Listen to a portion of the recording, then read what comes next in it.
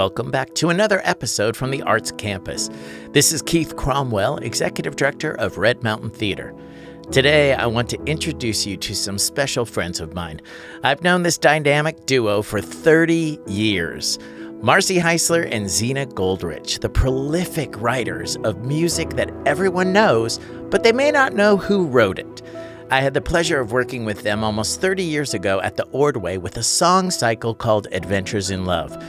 Every time I talk to them, I consider how could I produce a next song cycle featuring their amazing music. I know you're going to fall in love with them, just as we have. Here we are today. I'm so excited to be talking with two of my favorite composers in the world, Marcy Heisler and Zena Goldrich. We are thrilled to have you today. Hello. Hi, Keith. Nice to meet you. Oh my gosh, I'm glad you're safe where you are, and I'm thrilled we are in the process of opening our arts campus. And as I look back to some of the amazing people we've had down here, can you believe your first time down was 2007? Oh my gosh. Seems like yesterday. I know.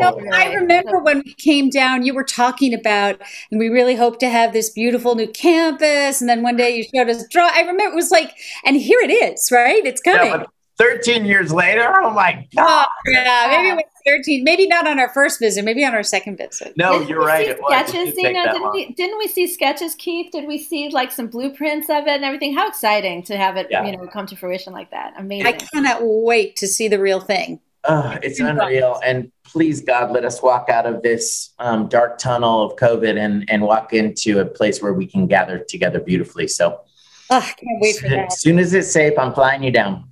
Excellent. So many people don't know, and I can't even remember what year it was, but I first met you when we were doing what I would call, I guess, a song cycle of your music at the Ordway. And I still want to produce Adventures in Love and reboot, revive it. Yes.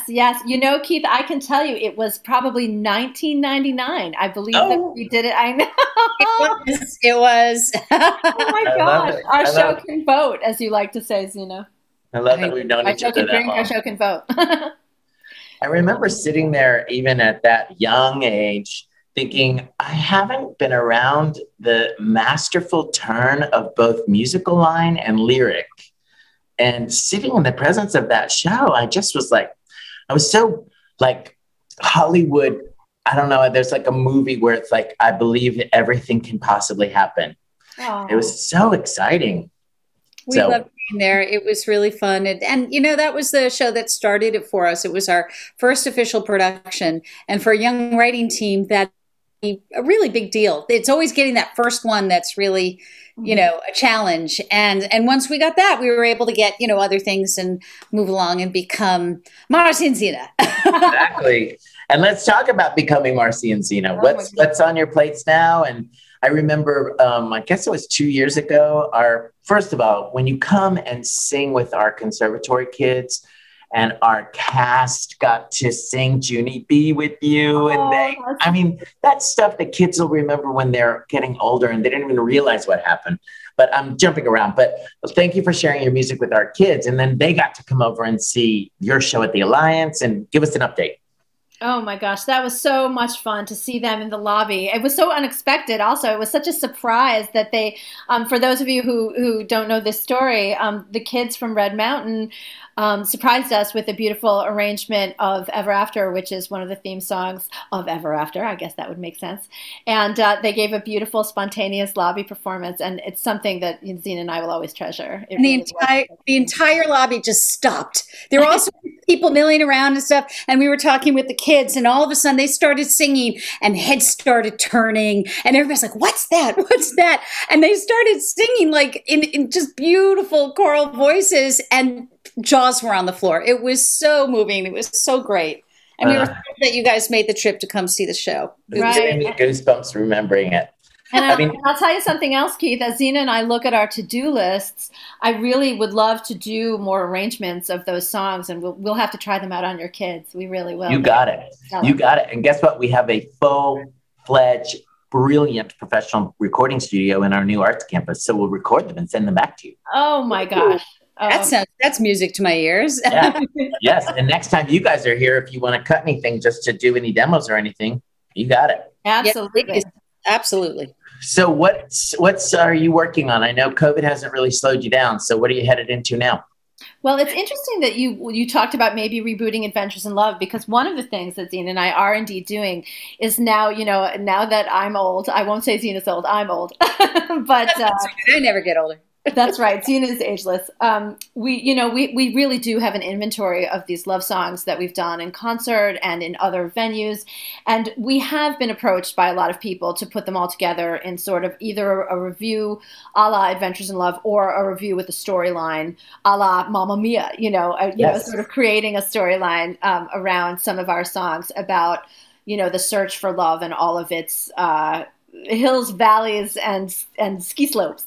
Yes. So we're sort of looking at various different approaches. We have one approach where we're talking about collaborating with an orchestra or doing a string quartet versions of that, and some others. And we're working with a couple different writers, and we will have that to show you pretty soon. Look, that I've always been the one that's been like, when can we do this and how can I be a part of it? So you want to bring that here and workshop it, woodshed it, anything. I don't even care if you just need a couple of weeks to get away to a beautiful new arts campus to work. Bring it. Only if you promise to sing and dance with us. Yes. Yeah, I will. That's so amazing. As you continue to sort of think about coming out of COVID, are you going to be doing concerts, or what's the first thing on your docket? Well, we certainly hope to be doing more concerts. I mean, I cannot wait to get onto a stage with Marcy again. We always have such a good time. And it was something we enjoyed doing so much, like traveling around the country to different theaters and concert venues. And, just that kind of the immediacy of it, right? The live, this is what we do. We're in theater. We do live stuff. So to have that back in our lives will be really wonderful. So I think we'll probably be scheduling some of that as soon as we possibly can. And in the meanwhile, we've actually been writing. We've been working on a show that was designed by Jodi Picoult, the author, and Tim McDonald, and it's a COVID musical written during COVID, about COVID. Wow. So not remembering what it was like. We actually wrote it during this past year, and it's 5 different teams with 5 different stories and 5 different directors, and it's just really exciting stuff. So we were able to keep our pencils sharp during this time as well.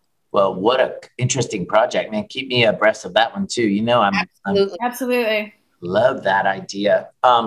As you think about, I know we're all longing to return to the intimacy of really being in performance with our audiences again.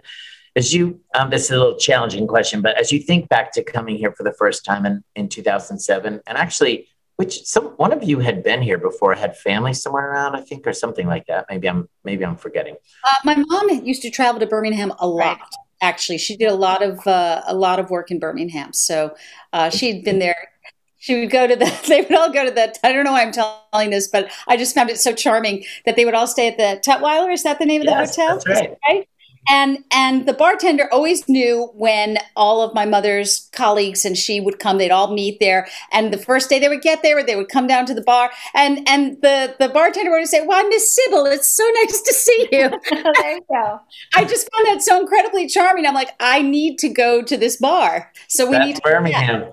That's awesome. I do need to come back. Personable, it was great.